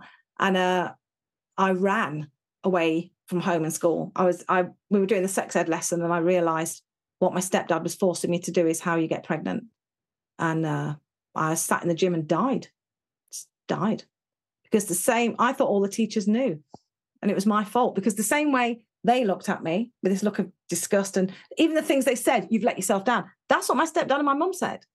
So I thought they were all in on this and I was worthless and guilty and cheap and dirty and I was wrong. So I did what any rational person would do when everyone believes that about you. I left and I got picked up by a pimp in the end. I was on the streets for a couple of days and he'd taken me shopping, get clothes. And I'm standing in this shop holding a dress. And I know I'm not safe. I'm 11 years old and I know I'm not safe, but I don't know what to do. And then out of nowhere, I was just like, I was on a Methodist church podcast the other day, and I think it might have been divine intervention. That's the word. Out of nowhere, everything went quiet, and one clear thought came to mind. And that thought was, there is no way that Mrs. Cook would wear this outfit. Because Mrs. Cook always wore brown, long sleeves, blah, blah. And this was like a lingerie basque type thing. Right. And in that moment, I didn't even think. I dropped the dress. I walked straight out the change room, past Jason, into a police station. I handed myself in. I slammed my hands on the counter and said, I demand the right to remain silent, because I thought that's what you did in police stations. And I found bravery, because Mrs. Cook, that memory of, this is what I'm talking about, you see. The mark of a great leader, of a great teacher, is what happens when you're not in the room anymore. I haven't seen her for 6 years. She saved my life and she wasn't even there. Did you ever have contact with her later on? I did. I went back when I was 18 and I dropped out of school and I navigated chaos. And then I'd gone to sixth form college and I was on my way I wanted to be a teacher. Like she said I'd make a great teacher. So I was doing what she said. And I went back to school to find her. And there she was, older, wider, but still in brown, still same clothes. And I don't know that she even recognized me, but it was like meeting Beyonce. I was trying to say, you saved my life. I couldn't talk. I couldn't talk. I love this woman. She loves me. She never said it. She didn't need to. It was obvious. And I'm crying and I've got snot in me. And she put a hand on my shoulder and she said, are you doing well? And I said, I'm doing so well. I'm doing so. I should be dead and I'm not, and it's because of you. And she kept her hand there. She kept her hand there and she said, I am so proud of you. I mean, how do you even? Yeah. How do you even? Yeah. So I remember she gave me the Chanel reading test, 3 Little Milk Egg book. But what I remember most about her is that she taught me how to be brave. She taught me how to be brave. Mr. Williams taught me about truth. I remember when I got a black eye and my dad had beaten me up, my stepdad had beaten me up, and I defied him and went to school. We weren't allowed to go to school when we had bruises. Usually the bruises were on our body, and then we weren't allowed to do PE. But he'd taken my head and slammed it against a glass table, and it cut underneath my eye. And we didn't have mirrors in the house. But the next day, because I was kept in the cellar, the next day I was allowed out of the cellar to, come out. I had a massive mark, just yellow. And my mum's like, I got hit because I got a mark, and then like, get to you, you're not going in school, get to you. So I climbed out the bathroom window and went to school to spite them. I had one of those parkas that you zip the hood up and it makes an igloo from the charity shop. It was actually too small for me, so when I fastened it, I couldn't really, my face was squished, so it was painful. And it wasn't until I got to school and went into the toilet, people were looking at me going, oh my God, what's the matter with your face? And I went to the toilet and saw it, and I just broke, I just cried. And I was already in the naughty kids class. They rounded up all the kids who had challenging behaviour, gave it to them on a T-shirt, put them in a different class. And our teacher was frequently off because we were constantly giving her nervous breakdowns. So I had this supply teacher, Mr. Williams. He was Welsh, and he was just a ball of hair. He was very short, suit, sweaty armpits, and hair, a moustache, beard, hair. And he used to shout in this beautiful Welsh lilt, I'm absolutely furious. And we'd all be like, are you though? And anyway, he saw that, he saw my face, and he didn't flinch, didn't shock. He said, I'm going to sit here and I'm going to wait. When you're ready to talk, I will be here. And he didn't move off his desk. He did the lesson. He kept looking at me, winking, patting the chair next to him. And I was like, wouldn't move. And then at break time, he got a cheese cob out, like cheese bap roll, and just like cling film. And he started unwrapping it, and he cut it in half, and he put half like on a book next to him with the chair, patted the chair again, and just sat there. I was starving. So I went halfway over, and he met me halfway. And that's why I said this in my TED Talk. That's why he said, what happened to your eye? Are you going to tell me? Are you ready to tell me? I said, I fell. And he said, no, I don't think you did. I think you're protecting someone. And you need to know I'm here to protect you. So when you're ready, you can tell me and I will take care of you. And I only said one more thing to him after that. Never saw him again. I said, my stepdad hurt me. He hurts me a lot. And he said, go and get your brother. So I went down the classroom to get Paul. He was in another class. And he took us to the library, and he stood outside the library with a rounder's back in his hand. And he didn't move until a social worker turned up. I knew she was a social worker because we'd been in and out of foster care by then in physical bruises and marks. Every time my mum and dad had a new baby, the midwife came, health visitor came, they could see what we were living in, they could see the way we were treated, they could see we weren't allowed to eat with the parents, and we'd be taken away and they'd do some work with our parents at the family centre, and then we'd come back and I'm like, why am I being I love this school. Why am I being punished? Being put in another family in a horrible school that I don't like, where there's lots of racism, because it was like in Clifton, a nice part of Nottingham. Why am I being put? They're the ones doing the wrong. Punish them, send them away, let me stay here, get me some new parents. And we'd come back and it would be all right for a bit, and then it would start again, and just on and on. But he taught me about telling the truth, not being afraid to tell the truth, and acted on it, right? Yeah, he acted cost him on his it. job, probably cost him his job. What was he going to do with the grounders back? What was his plan? I never saw him again. Never came back. I was off school for a while. I was in foster care somewhere else in the city. But yeah, I never saw him. And then Mr. Simpson. Wow. What did he teach me, Mr. Simpson? I suppose persistence, tenacity, consistency, the power of consistency. He'd just show up every day when I was late, because I was taking my brothers and sisters to school, trying to get them out of the house, get them safe. And I'd come in through the late corridor, and Mr. Rudder could be shouting at me because I'm late, give me a detention, which was always hilarious. Like, oh, you want to punish me by keeping me in a warm building away from my parents who were hurting me for half an hour? Yeah, let's make it a round hour, mate. I don't mind. The kids had childcare after school, but not before school. So I was late before school. I could stay as long as you like after. Right. So, and then Mr. Simpson be in the late corridor, and he'd see me coming. He'd be like, all right, good to see you. And I'd be like, what's wrong with you, you pervert? Don't talk to me. I mean, I just couldn't cope with any kindness being delivered. And sometimes I shouted at him, spat at him, kicked him. All that was dealt with. And then the next day, there he is again. Good to see you. I'm like, how are you so comfortable with yourself? And why do you even care? Why? It was disconfirming data, and it made me physically repulsive. It made me physically sick. It was so hard.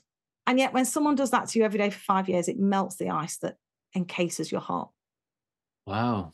That's something else. Yeah. Consistency. Ginny Archer she taught me audacity. I failed my A-levels. I got 2 E's and an N, which stands for nearly an A-level. So 2.5 A-levels. I got one of them.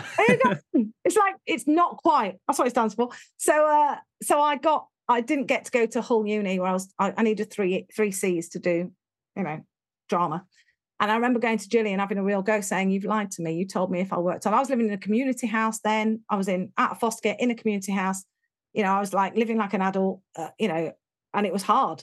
It was hard going to college. I could have been signing on and life would have been a lot easier. I could have been in a gang. Life would have been great. But I stuck at it. And at the end, I've got no grades. So I've got no university. So I've got nowhere to live. So I'm going to be back on the streets again. So I'm fuming. And she says, if you were truly committed, you would ring every university in this country until you got a place.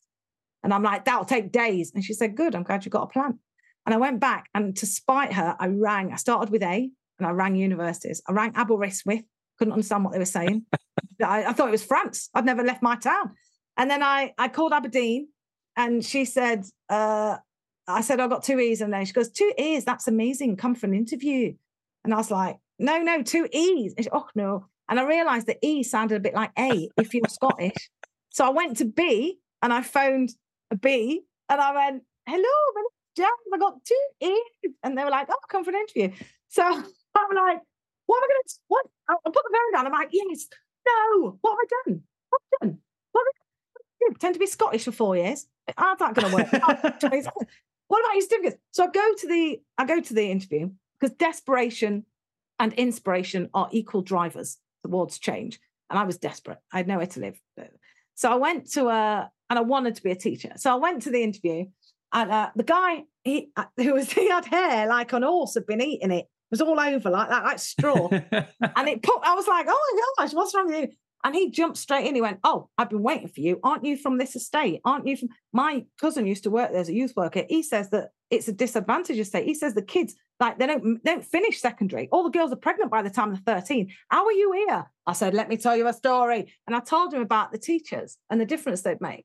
And I said, that's why I'm here. And if you let me through, that's what I will do. Not just for the kids who are under-resourced and previously underestimated, but for every child. I will fight for their highest good. And I will support and challenge and champion and encourage our system to be the best it can be for the kids in it. So no one has to feel like I feel again. That's what I will do. And he said, if you promise to be more authentic, I promise to get you a place at this uni. And I didn't know what authentic meant. So I was like, yeah, fine. And then I looked it up when I got home. I was like, hell no, I'm not telling him. But that's how I got into uni, and I know that I'm not saying you should lie, but I also don't think pretending to be Scottish is lying. I think it's aspiration. So which uni was it, beginning with a B, did you say? Bishop Grosseteste College and then Hull University. Oh, right. Amazing. That's where I did my teacher training degree. Oh, my goodness. And that was hard. I mean, I spent the first 2 years sleeping rough. I didn't have anywhere to live because I'd left the community house, and there's no housing benefit then for students. So I was too ashamed to tell anybody. And I did go to college, and I went to Richard's Hare, we used to call him, Richard Eyre, the pastoral priest of college. I don't know what he was. And I said, I want to stay in my room over Christmas. He said, no, not possible. We vacate the rooms. I'm like, are you renting them out? It's like, well, no, not all. I said, right, I need to stay in my room. It's like, no, you can't. We don't do that. I'm like, well, I've got nowhere to go. And it's like, you go home. So I did. I packed my stuff up in 2 black plastic bags, told everyone I was going skiing with my parents and my brother Tarquin, which I don't have. And then I went to Nottingham, and I slept in the doorway of the social services, the department of DSS it was at the time. And they gave me an emergency payment of £10, which was the exact cost of a hostel. And then I sofa surfed, got off with guys so I could have somewhere to stay, slept in doorways. And I did that until term started again in January. And then I did it again at Easter, and I did it again at Christmas. And I did it for 2 years until I got in the 3rd year, I got a house where a landlady lived, and she let me stay in the holidays. And it was the first time I'd had somewhere to be. Because every holiday I'm like, there's no way I'm going to make it through. How am I going to make it through? I've got nothing to eat, nowhere to sleep. How am I going to do it? kindness of strangers, you know? It's phenomenal. So have we had 4, or was the That's 5th 4. one? Mr. Redman. Mr. Redman, go on. He taught me compassion in a huge way. So we did at college, we did alternative history, which was basically the unwhitewashing of the curriculum. So at college was where I first heard about Mary Seacole, Harriet Tubman. At college was when I first realised Egyptians weren't white. I'm like, Egypt, hold on. All the textbooks I saw at junior school, they're slightly yellow, like Elizabeth Taylor and Richard Burton in the Cleopatra. A minute. I'm Egyptian then. I'm going to be Egyptian. Because I didn't know my family. I didn't know where I was from. I was always with white foster carers. So we was just and he taught me this idea that you could be compassionate towards yourself and others. And you could tell a story with compassion. You could meet people with empathy. And it changed everything, because I was angry with good reason. Yeah, right. I was angry. I was hurting others, hurting myself. I was angry. And in my first year of university, it was the last time I wanted to die. And I remember when I didn't die, I remember saying, if I'm going to be on this planet, there's going to be some effing changes around here. Because I felt like I'd compromised myself to the point where I couldn't compromise anymore. I was Flat Stanley. Like I'd literally compromised myself to nothingness. And there was no further I could go.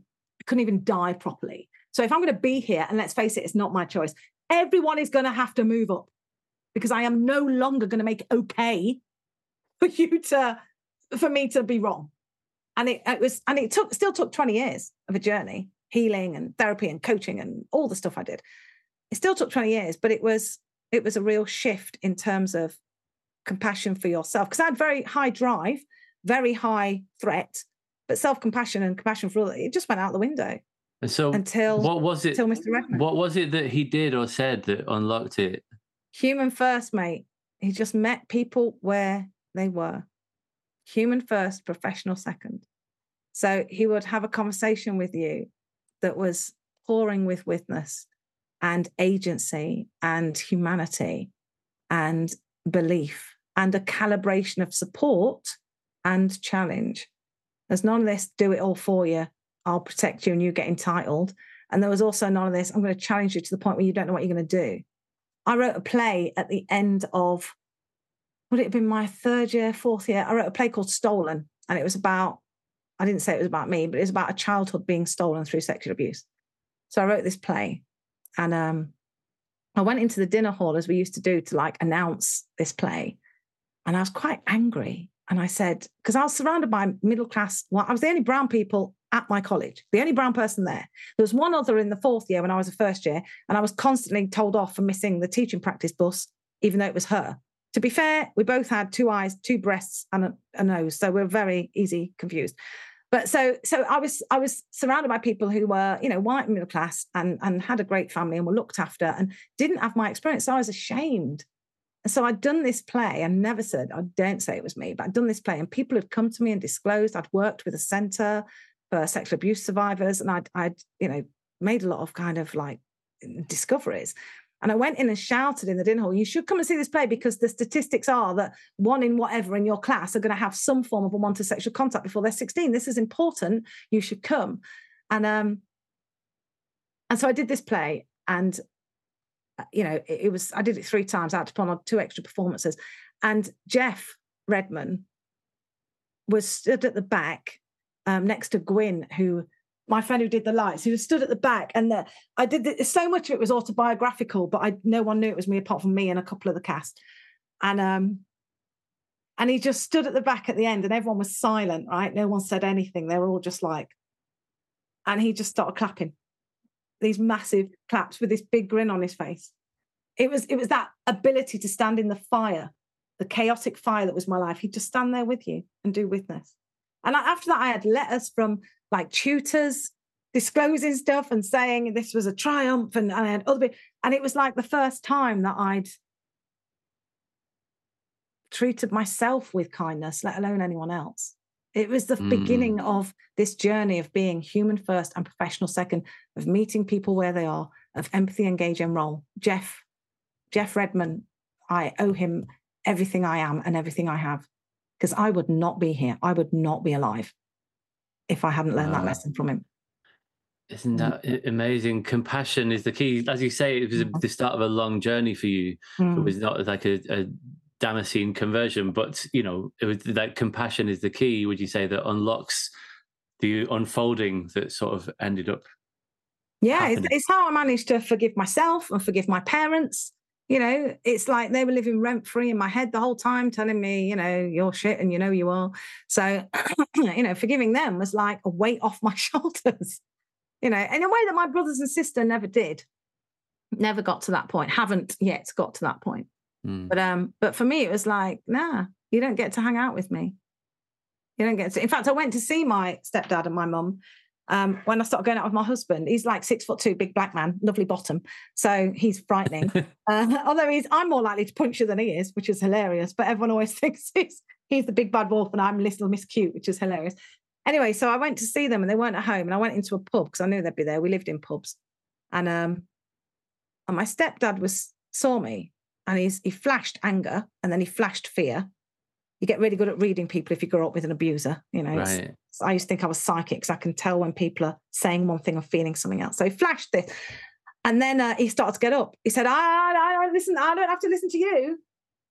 And something inside me just snapped. And I became the epitome of everything I didn't want to be. And I walked up to him and I said, you sit down. I will tell everyone in this pub that you're a paedophile. And he went white and he sat down and I stood looking over him and I realized in that moment I'd become him and he'd become me. And here I was, this perpetrator using fear to threaten someone who was short and old and weak.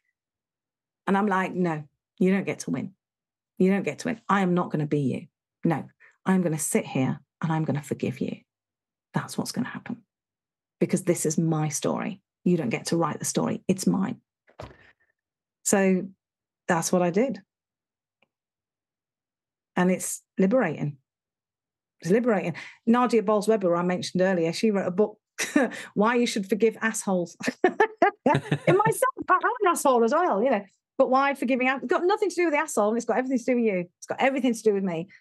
Purely out of selfishness. Because I want to write my own story.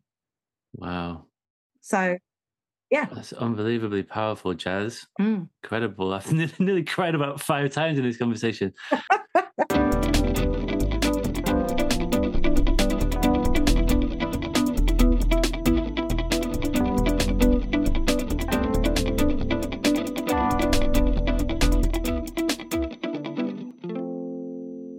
I mean, so right, we've got. I want to let you go because we've got about 10 minutes before you need to get yourself ready for your next call.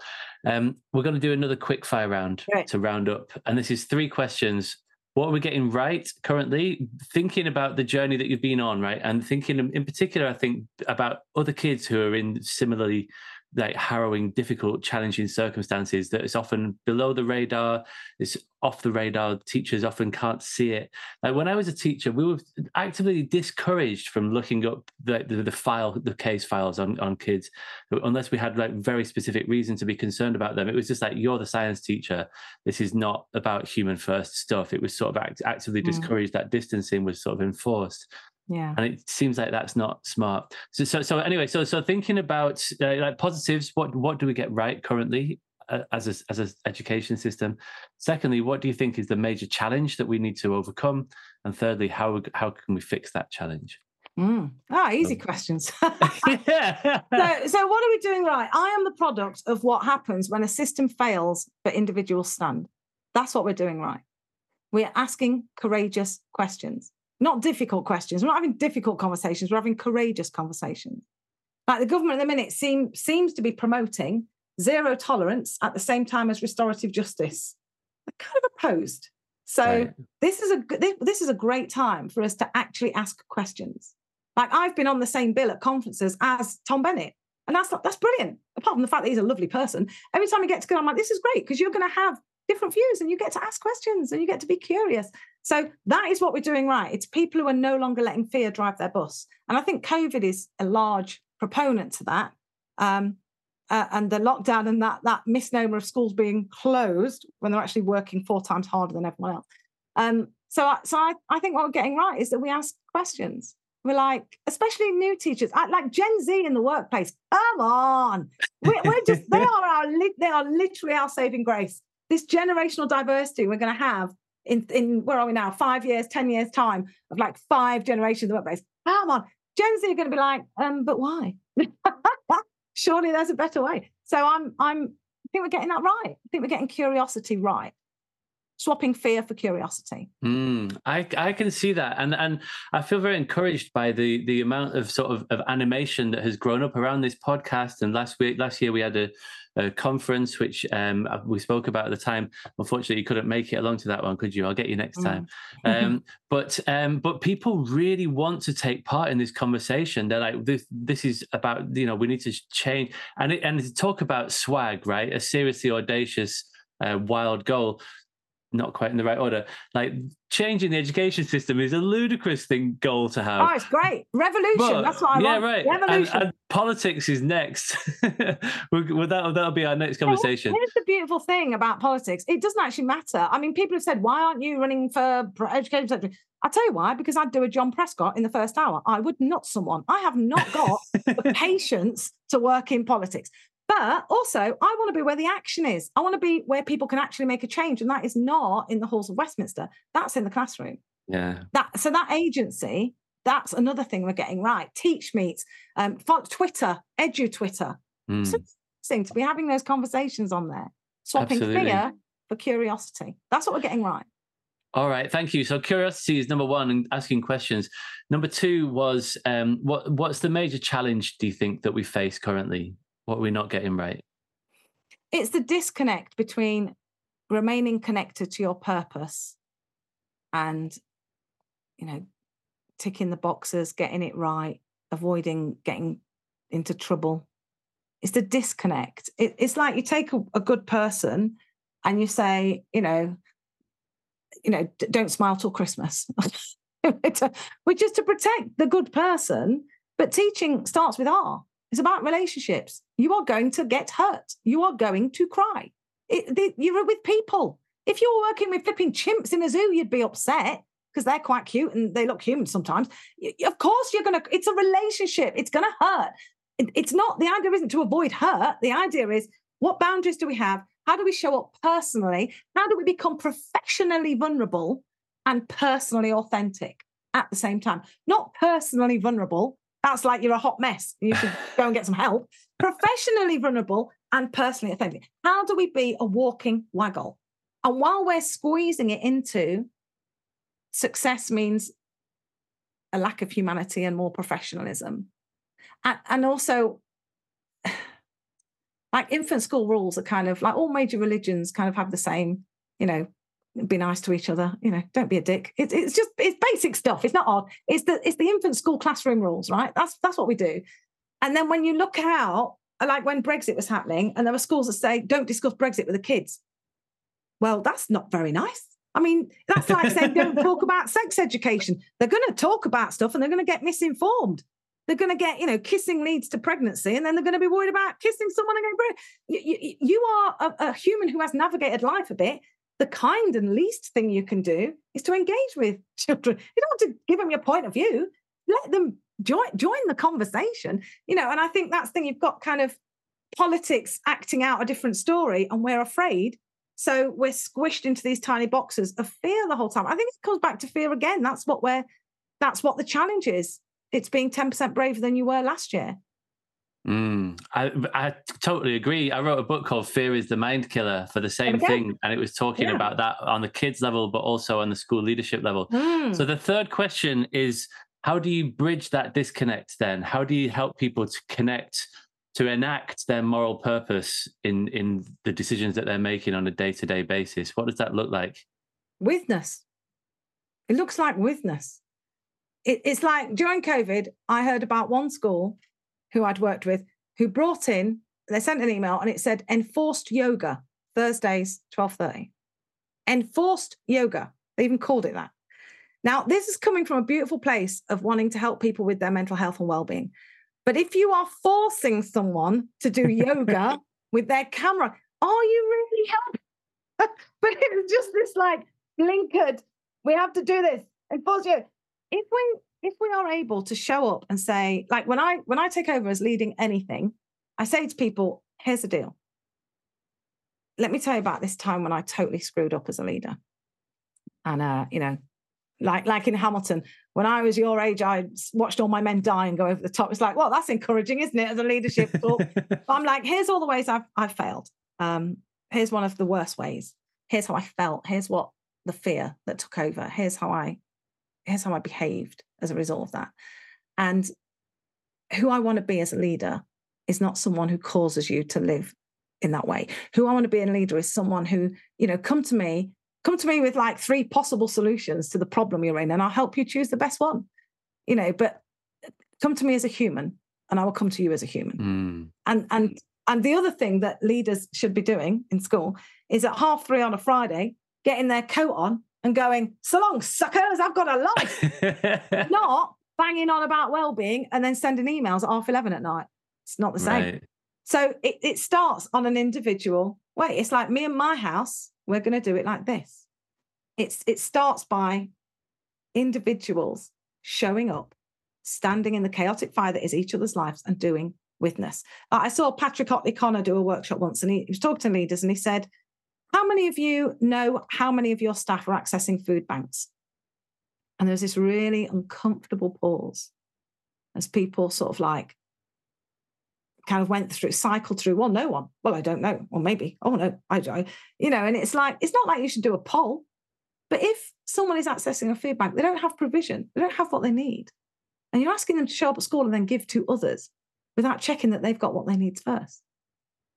We're just recreating. It's like my mate who went to public school, private school, and was abused, and then sent his son there because, and I quote, it never did me any harm. Whereas I said to him, oh, you know, if you were her and then you sent your kid there, it did in fact do you some harm.